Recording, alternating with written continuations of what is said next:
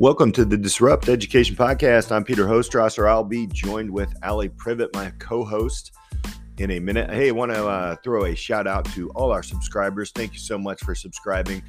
We are well past 50,000 downloads at this time, and we can't thank you enough for all that you have done for us and helping us understand different ways of doing education and, disrupting it for the better.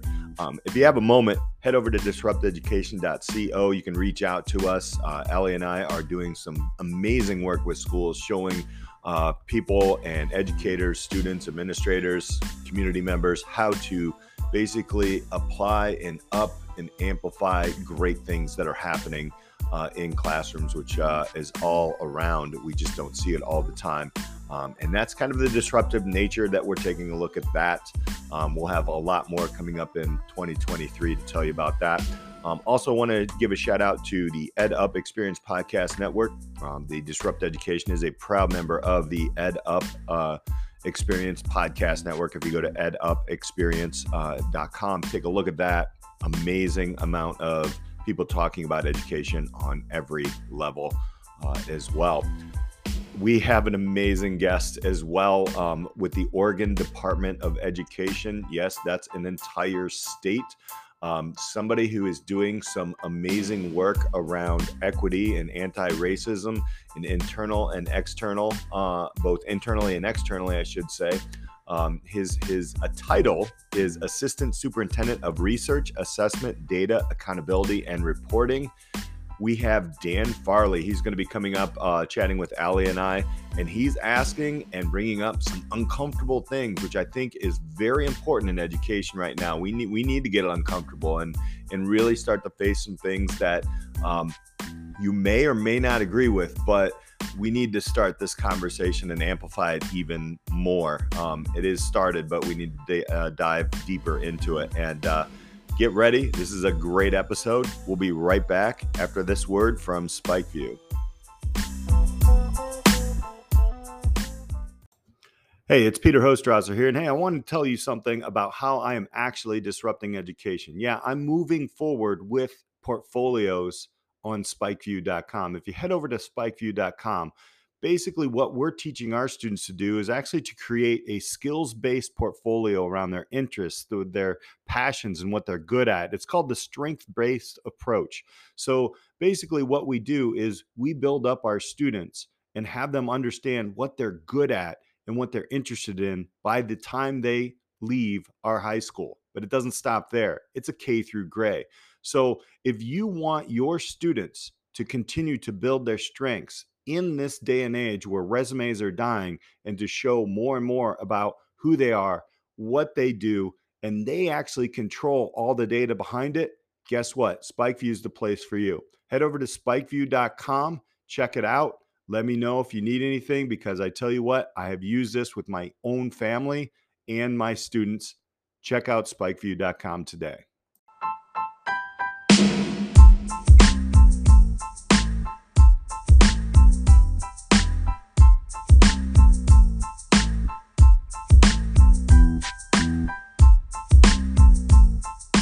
Welcome to the Disrupt Education Podcast. Ali, how are you doing?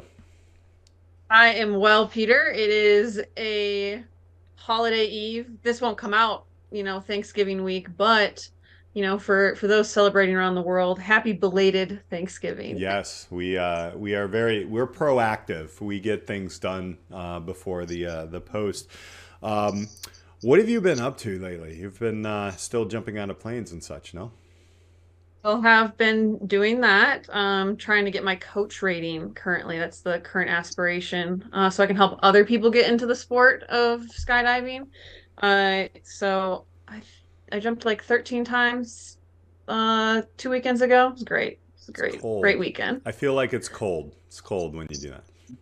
So it's considered winter jumping. Here in Wisconsin, most drop zones actually like shut down this time of year, but the owners of the drop zone here love to jump. And as long as it's like above 30 degrees, they will do it. I think it's invigorating. Some of my skydiving friends think I'm not normal. but because that's fine. Even then they're like, it's so cold, and I mean they're like, well, you're a new jumper, et cetera, et cetera. So maybe it's all the adrenaline, but you know what? Go big or go home. Yeah, Jump right. all Honestly, if year any of long. our listeners want to connect with Allie, check the notes. They're all there. You can ask her all about that. But we have a great guest today. Dan Farley is with us. He's the assistant superintendent in Oregon, and I'm going to call it Radar. And I'm going to let you explain that. But Dan, how are you doing? Doing well, Peter and Allie. Thank you for having me here. And RADAR stands for Research Assessment, Data Accountability, and Reporting. We got to jump right into that. So, Sounds what does good. that entail first? And then we'll dive into your kind of history because you have a unique, you've taught, we had a conversation right before the podcast. You've taught almost everything, maybe everything in K through 12. So, talk a little bit about your position now. What does that mean? And then kind of go back into your educational path. So the Office of Radar is a new office that I'm being allowed to help design and co-create with other directors and staff at ODE. I have basically two central charges, both of which are really exciting. One of which is to infuse data justice principles into the ways that our entire agency collects data, maintains or stores data, and then shares data, of course, and then also reports data. And all of those processes are implicated and need to be informed by community values. And we certainly don't have a structure for that work to actually be done right now. So that's one of the charges that I'm really looking forward to leaning into. The other is to coordinate our research activities across the agency. We currently have a lot of research going on, both in partnership with universities, which I'll talk a little bit about later in the podcast, but also internally because we have research analysts on staff. But there's no way of making our approach to research coherent. There's no overall research plan. So that is also part of what I've been asked to get started. And I love that. It's sandbox. I think that's the disruptive part about this. Before we dive into more of that and how you're being a disruptor, in a good way, of course. Tell us a little bit about your teaching past. What does that look like? Yeah, I was pre-NCLB. That tells you a little how old I am. But so I didn't have to be highly qualified in any of these areas, and I was new to teaching. And for those of you who have been teachers, the newer you are, the more quote unquote opportunities you're exposed to. So I've taught courses literally from K to 22 now, ranging from introduction to French, to physical education, to world history, to pre-calculus, pre-AP English. I've taught kids how to bowl. I've taught them how to jump over, the high jump bar, like anything, everything, coaching, parking lot duty, you name it, I got to do it. Allie, I think this is where we talk about some silos here. If he's been across them, what do you think? I know. I honestly love the variety in what you speak of, like teaching maybe back when you started compared to when I started teaching. You couldn't just like flip-flop around all these different fields. It's, it requires much more certifications and testing and all of this. And so there are these bigger silos, but there's such like a richness in being able to go like in between these different topics. So I think that experience also probably helps you in your current roles in terms of seeing like the breadth of what we need to bring into a testing environment. So the other thing I wanted to say, we kind of hop into this, is that I met Dan at the Beyond Multiple Choice conference and was just really intrigued by how you were sharing about your talk on the true score fallacy. You want to give just like a little blip about that, because it was really fascinating, and it's totally sure. like I was like, oh, Dan thinks about stuff differently. My experience at the university where I got my PhD at the University of Oregon in quantitative research methods within their education leadership program. But most of my actual work, I was working full time at the same time for the state of Oregon, developing their alternate assessment. So I had a very strong background in measurement. And what I've realized over time, I was also an educational diagnostician. So maybe jack of all trades and master of not too many. But in that work as a diagnostician and studying IQ tests and achievement tests, adaptive behavior, creativity or intelligence, et cetera, I realized that tests have error. We don't measure anything perfectly ever. That's true when you're measuring a board. That's true when you're measuring your height. That's true when you're measuring your weight. So all of those measurements have error. And the true score fallacy, like the primary tenet of that, is just the fact that measurement error exists, and we also ignore it almost entirely in application. We treat scores as true and they're also perceived to be objective and scientific, and all of these other inappropriate adjectives that come along with quantitative scores. But it's like people don't question so much things that they don't understand. So when they get a scaled score and it's based on an IRT model, people are going to be like, "Ooh, that sounds impressive. I probably should trust that."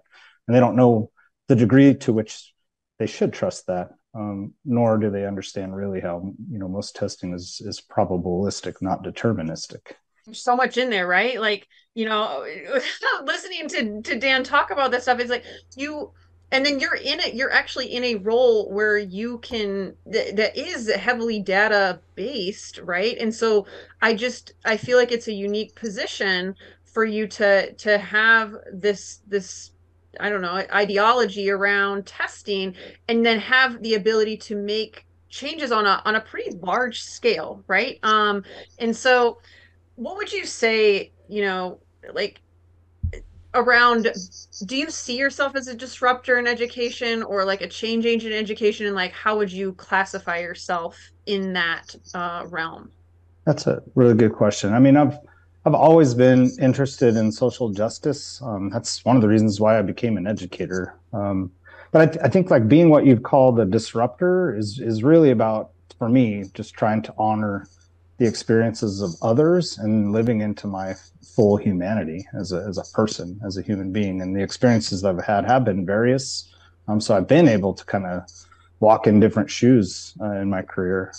But the shoes I've been walking in have been white male, dominant culture shoes. And I've been walking in systems that are designed to serve me. So kind of realizing that, and also learning more both through my agency and through personal study about the actual full complete history of the United States has been really eye-opening. And I know some call that being woke. For me, it does feel like having my eyes open to something that I wasn't seeing, I wasn't noticing before.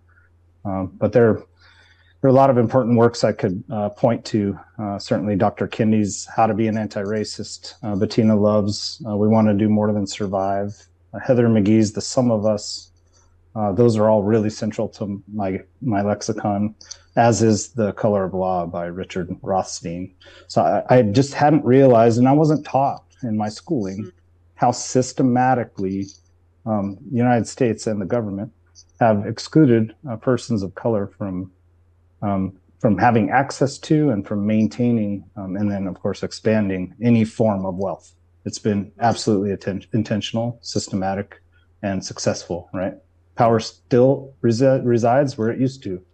And so if doing work that fights that is being disruptive, then I suppose you could call me a disruptor, but all of that work also requires partnership. I mean, there is this reality, right? And I'm going to kind of focus on the reality because reality isn't what it seems sometimes in education. I'll just leave that there. I'm going to be very generic on that statement because I want to kind of pick your brain a little bit. As you're moving through this, this moment of clarity, and then in this moment of how do we change? Everybody talks about turning the Titanic and all these different things, right? Mm-hmm. And that's a massive things. But what are some of the methods and tools that you're looking right now at and or implementing or experimenting with or what have you, learning about to connect that academia, whatever academia is now, and then the reality of it, because you and I know, like a lot of people do not want to see that reality because we're uncomfortable with it and it's not what we're used to. And I can identify that as a white male as well. So, yeah, what are you looking at these days in that sandbox? One of my favorite sayings is actually from Don Quixote, and it's not Don Quixote, it's Sancho Panza. He says, "A lot of littles makes a much." So we might be making small changes. But depending upon where we are in the system, they have rippling impacts. So a change that I make with my team in Oregon that might seem small, and it might seem like it took us a really long time to get to it. Like I'll give you one example. It took us 18 months to change a footnote and like one sentence in an official state scoring guide for writing to allow for gender neutral pronoun use. Like that's one small change, but it has some rippling impacts on our systems and in terms of like the assumptions that people carry into their work. So I think systems change isn't the goal, right? I think we have a lot of political reinforcement of the fact that just change in and of itself is not always good. We also want the change to create a world that's more accessible and where opportunity is more available for all of our children. I mean, the challenge of how to make research and practice, like how to situate them so that they are mutually informing, has been a longstanding challenge in our education systems for sure. One of the steps that I took in Oregon to start heading a different direction, and you have to take one step, one direction, and then it leads to another, and then you start having this like just cavalry of steps, literally, is to look at our technical advisory committee. So we have TAC is the abbreviation for that, TAC. And that's a group of experts from all over the country who give us advice, recommendations around our measurement approaches in our state assessment system. So I designed our TAC, one, to represent a balanced assessment system. So we have experts in formative assessment practices, we have experts in interim assessment practices, and we have experts in summative practices. We also have TAC members who are expert in anti-racist assessment practices. So we were able to connect with Dr. Jennifer Randall in that space. And that was a really intentional move that can help us get better because she's one of the lead thought partners and researchers in terms of anti-racist assessment practices. So one of the strategies is to like surround yourself with people who are doing the work that you want to be doing. And that's what I did. But I did it through an advisory panel because I want the advice that I'm receiving also filtered through that lens first, like before I hear it. And so that was a pretty important move. I mean, we're also trying to, these are all things that are built on relationships and staff in positions like mine, where they're kind of political. They don't always last, depending on who the governor happens to be or what shifts occur in the legislature. So I think part of it is just making as much hay as you can while the sun is shining, and those systems are aligned. But we're trying to leverage our university partnerships more consistently, often through grant-funded activities. We are currently partnering, for example, with researchers at the University of Oregon on an IES research project. I'm principal investigator on that because it had to be funded through a state education agency. But it's looking at the efficacy of one of our high school success programs. So that's based on relationship and also connects research directly to practice and also informs research by connecting with practitioners. So that's a mutually informing arrangement. And I don't see that being the case all the time.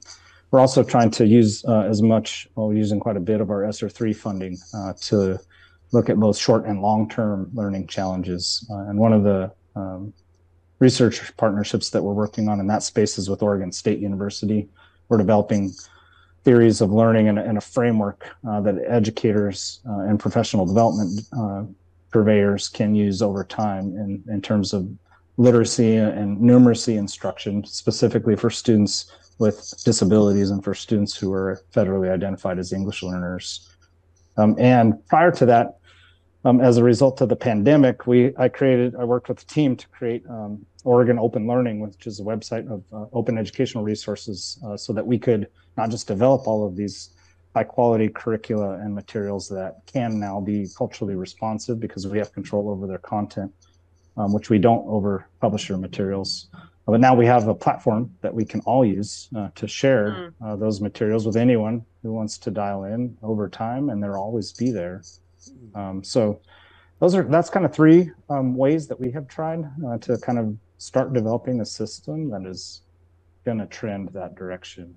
And the more you can make that systemic, the harder it is to disrupt thereafter, right? Mm-hmm. So you don't want your disruption disrupted, which is part of the challenge we're facing right now too. You don't. What's really interesting about your work as compared to probably a lot of our guests is how multi-dimensional yours is in terms of like policy and the level at which you can have these conversations, and it could have a bigger ripple effect. Because, and it's not that, like, I love what you said, you have to start where you're at and be okay with the small wins, and that any progress is better than no progress, and fighting for those types of changes. And there's nothing wrong with getting that footnote changed, and then also looking at these interweaving structures that you're trying to keep cemented that increases the educational, I don't know, kind of terrace or groundwork that you're laying that could impact generations worth of students. So because this is like really, really high level work, right? Like a lot of our guests are educators in a classroom, or mm-hmm. they are a company, or they're students, right? What would you say, to kind of our audience and people who aren't in this like kind of policy field of like, what are ways they can, I don't know that I ever worked with someone like you as an educator, right? In terms of like, that is making these big policy changes. I don't know if you have, Peter, but it's like, how could people like work with someone like you, not necessarily like directly, but that they what kind of platforms or channels are there to kind of open these doors? Because I'm listening to you and I'm like, this is really good stuff, and I like that you're being very intentional surrounding yourself with certain filters, but I'm not sure that that's the case in everyone who's like in a similar position to you, mm-hmm. right? So I'm just curious on, how do we keep those channels open? How do we allow policy to be changed? And like, now you don't want to inflood the system, but you also want to be able to have those types of conversations. Yeah, I mean, I think that question can only be answered through, systems that support substantial, sustained education partner and sovereign tribe engagement, as well as community organization engagement. Because those are the ways that we are kind of steering our education agency toward, and we have relationships developed at present where we can get input and do some co-creation work, but they're kind of lucky relationships, I would call them, right? I happen to know somebody, or my colleague happens to know somebody, so it's not a system yet. So that's kind of what I really want to see happen, where it's not just like lucky relationships that drive the work. It's a systemic organization where people get paid to show up and share their experiences, their stories, educators, families, tribal members. I think that has been, to me, like the answer. The most difficult challenges that I've faced in my career have felt difficult because they felt like they were mine, and they weren't mine. They were ours. I just didn't have the other people around me to help me solve that. And I think we can easily too fall into a trap. Like, I taught in the classroom. I remember what that was like, but that was 20 years ago. I don't know what it's like right now.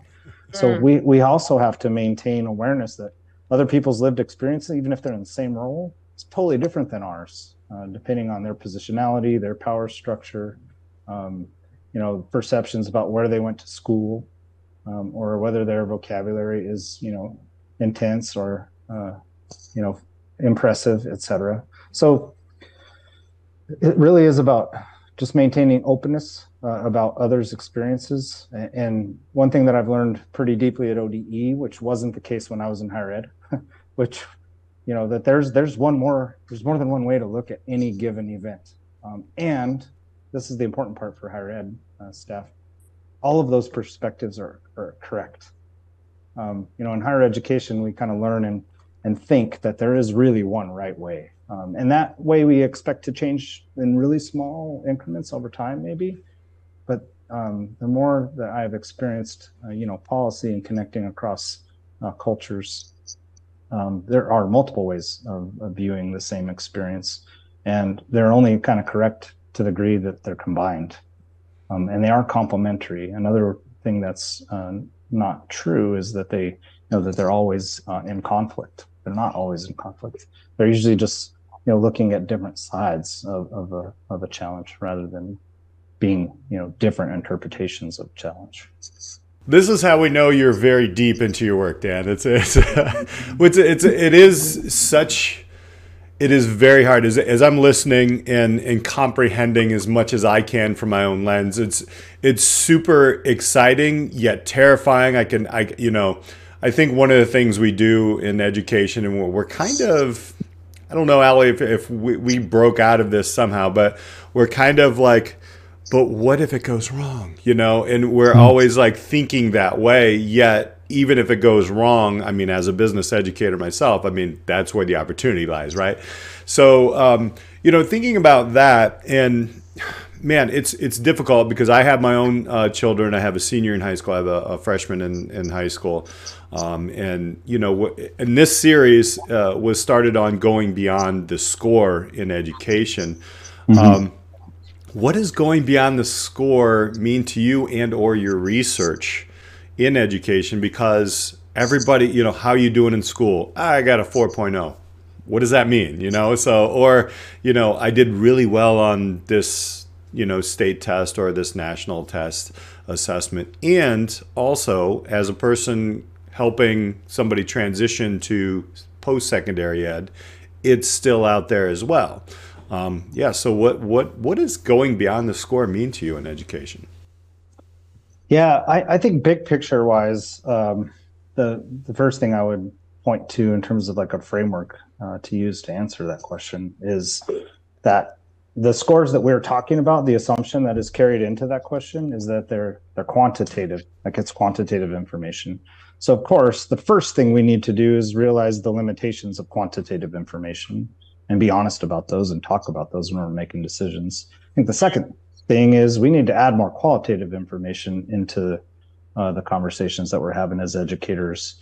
And our accountability systems have focused over the last 20 years almost exclusively on academic outcomes, and we have ignored process and we have ignored inputs.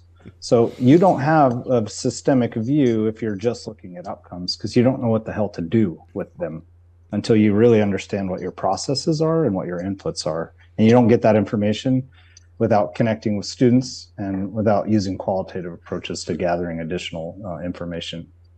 So that's kind of the big picture framework I think I would use. I think the headline, the thing I think is most important in this conversation is equitable grading practices in the classroom.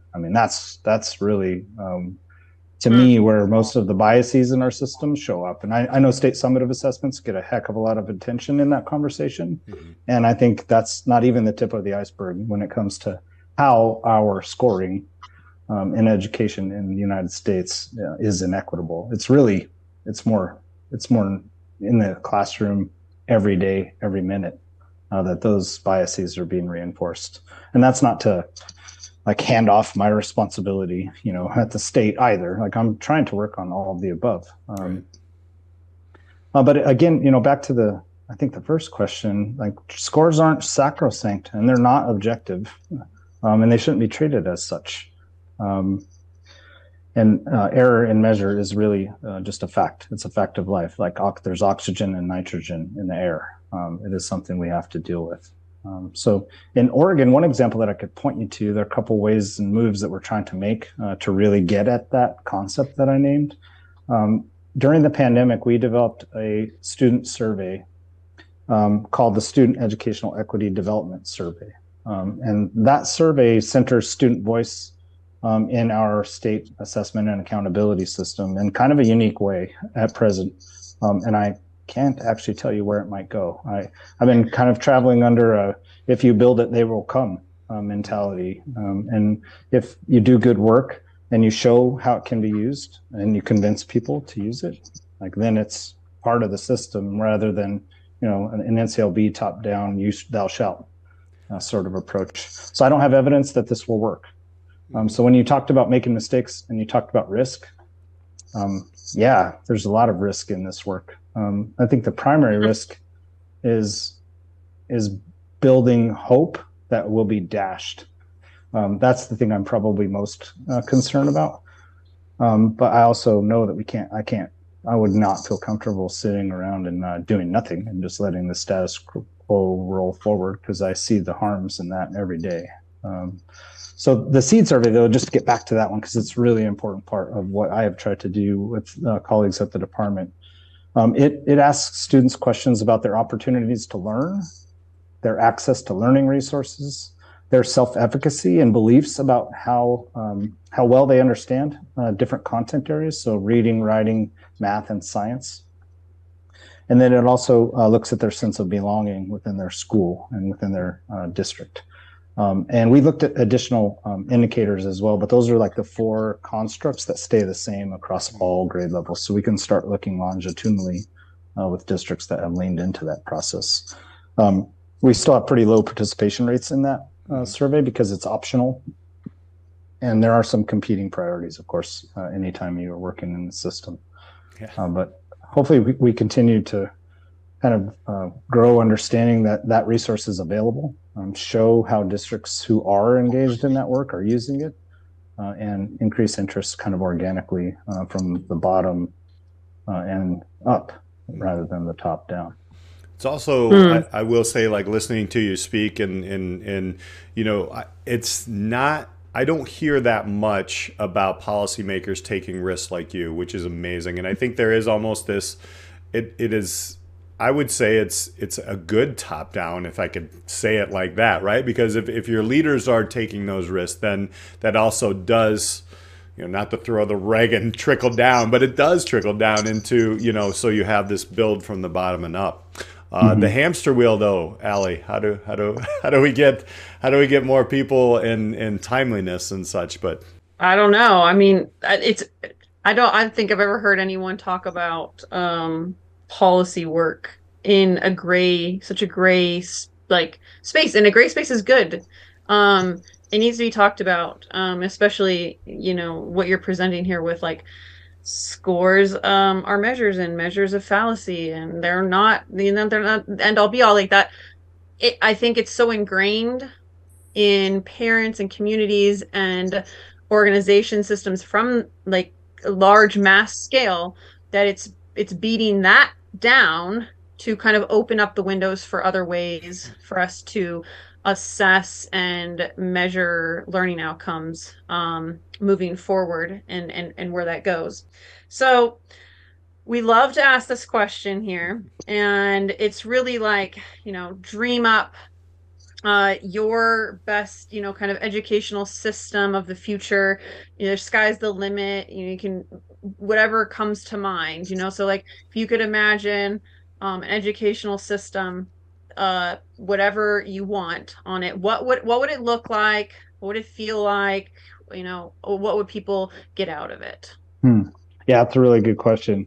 I mean, I think this might sound odd to say, but my ideal education system wouldn't be designed by me. It wouldn't be designed by white males with my experiences. It would be designed by those whom our education systems have been harmed. So I look at a system where members from sovereign tribes, members from disenfranchised communities by race, ethnicity, got together, talked about what their shared values are, how they could reflect that in curriculum standards and assessment practices. I know for sure there would be some coherence, with current practices, but that would actually be my ideal. What I've learned too, and some of the work that we're doing is and if I get a chance, I can talk a little bit about what we're doing in our kindergarten assessment space, because that we have really tried to flip the script on how assessments even come to be and what they are and how they should be used. And that will also take some time to scale up as well. But the kindergarten assessment, I'll just talk about it. That was a good segue for myself. Okay. I mean, just talk that's about it. important because I think one of the things, just to kind of preface it, and I think you're here, and correct me if I'm wrong, is mindset, right? We build mindset and not fixed mindset at that age, and how do we keep it all the way through, right? So our kindergarten assessment historically was called the Kindergarten Readiness Assessment at some points, and was misinterpreted by some as like, is your child ready for kindergarten or not? Like, your child's coming to kindergarten because they're 5. So that's not the question. The question is, is our system ready to support that student in learning the way that student needs to be supported, because the student is coming. So that was one kind of concern that existed, but it really looked at, pretty classical foundational skills approaches to literacy and numeracy, single digit, adding, letter sounds, letter names, the usual stuff. And the way that particular assessment was developed, it didn't actually include in the development process the student populations that it really needed to, particularly in the area at a behavioral component, so an observation component, where implicit biases, of course, showed up pretty strongly, we noted over time. So we kind of set that model aside. Our state board, the other thing I need to really name around risk taking is I'm not allowed to just take risks all by myself, right? I have to have support from my team, support from our leadership, support from the governor, support from educators at large. So I think in Oregon, I'm in a really unique space. I think I would have a lot more partners if other people were in a situation like I am in. So I don't believe in heroes. I believe in kind of collective activity. And I'm not like a savior or hero in any way. I'm just in a position where I can do this work. I think a lot of us would do this work if we could. So the kindergarten assessment went away from that. So we are actually connecting with community in the development phase. And we ask community members, kindergarten teachers, what do you want to know? What do you want your kindergarten teachers to know about your child when they start kindergarten? And we're also partnering with our early learning division in that process. And what was kind of like the resounding first step is, well, we really need to learn more about the funds of knowledge that kids and families are bringing to the classroom. Because, of course, what is good teaching? Finding out what students know, exposing them to something new, and then showing them how to map that new learning to what they already understand. So if you don't understand anything about what they already understand, how are you going to do that? So what we put in place in our piloting this year, and we're piloting again next year as we try to figure out how to scale it up, is a family interview process. So it's a pretty simple, short interview process where, schools learn a lot about families, not just like what brings the child joy, but what learning conditions the child benefits from, what languages are spoken in the home. So the school and the teacher are learning a lot of really important information about how that family needs to be supported in order to even access the system at all. Like, do I need an interpreter? And those are some questions that school districts don't find out oftentimes till, like, who knows when, right? The first time they have parent-teacher conferences, maybe.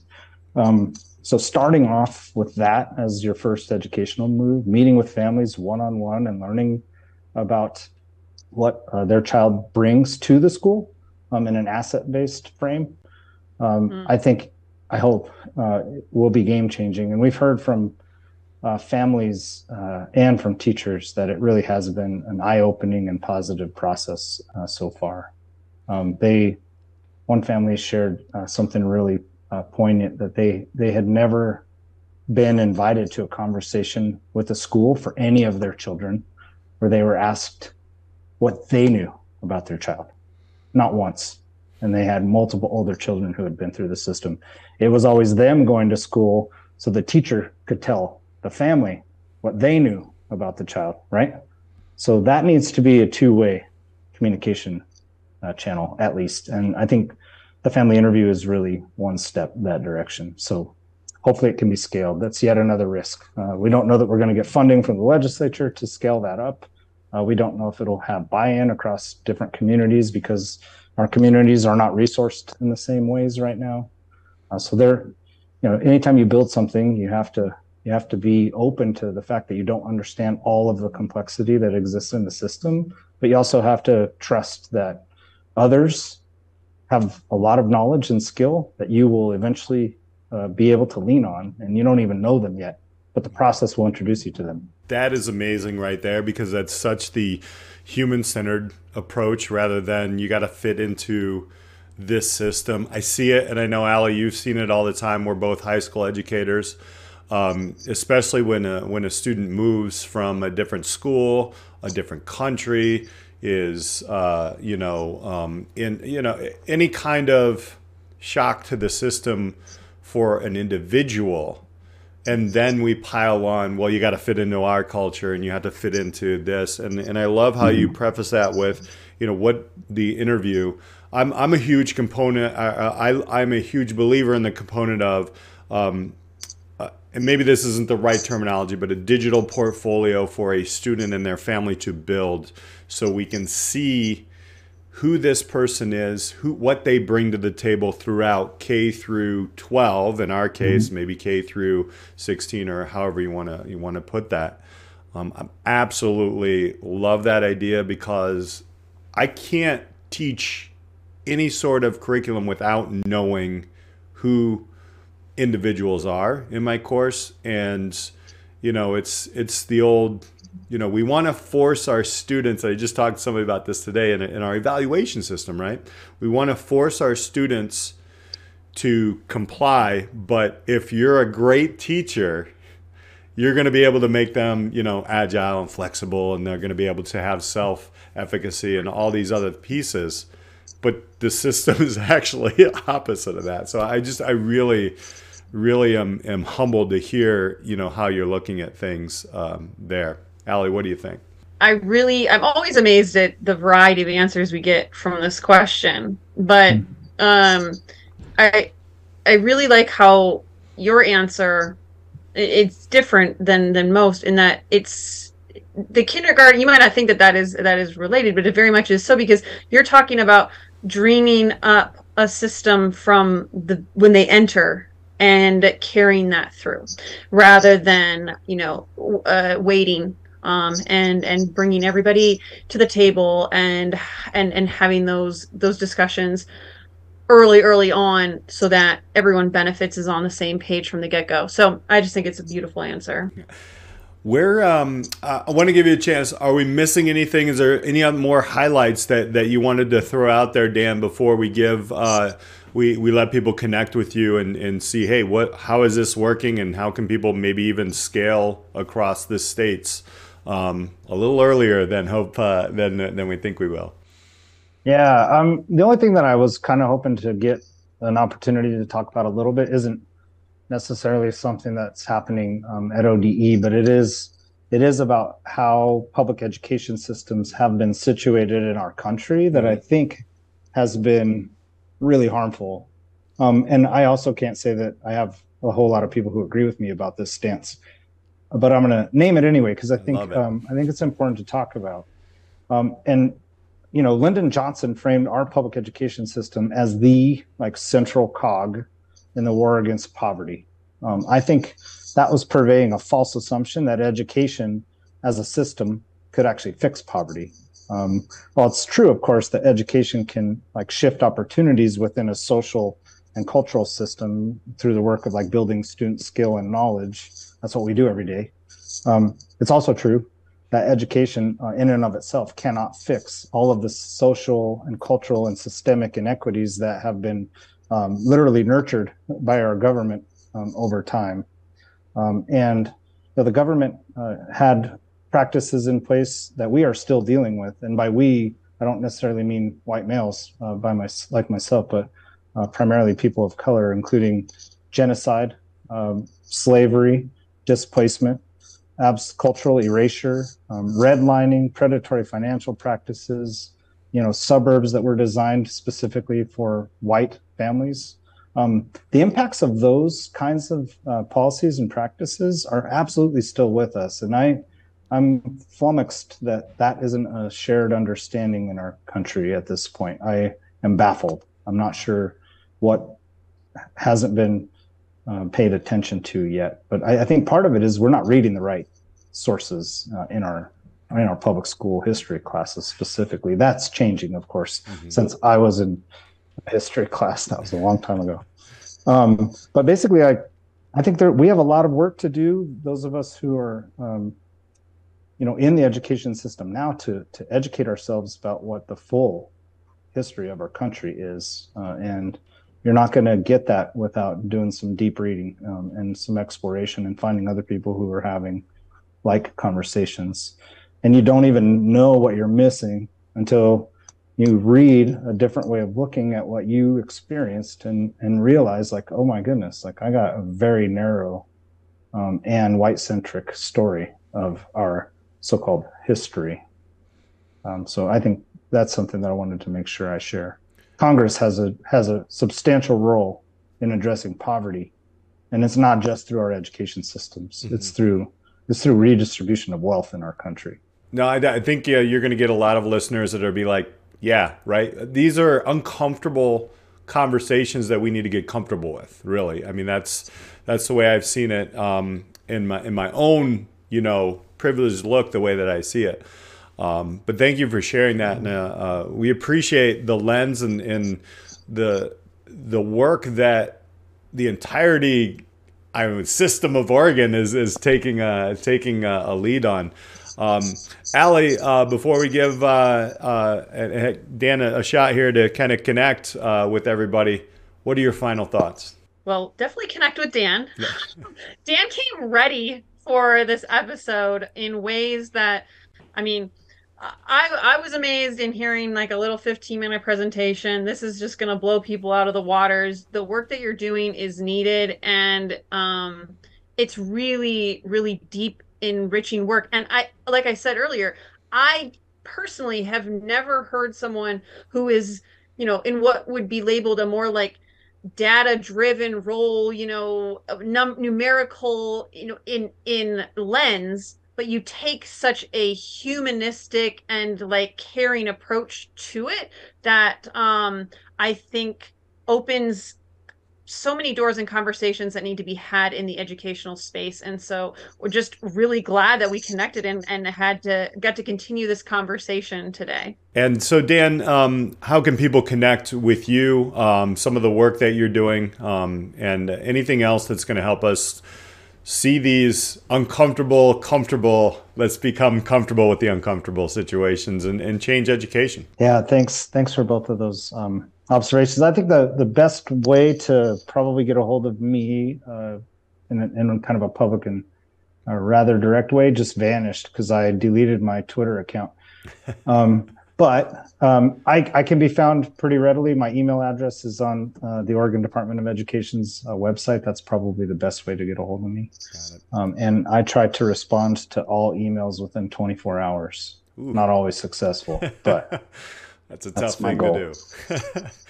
Well, Dan, thank you so much for being here and sharing your journey, the sandbox, if you will.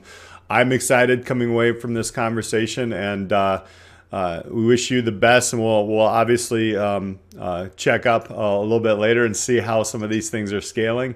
And we really appreciate you sharing that story.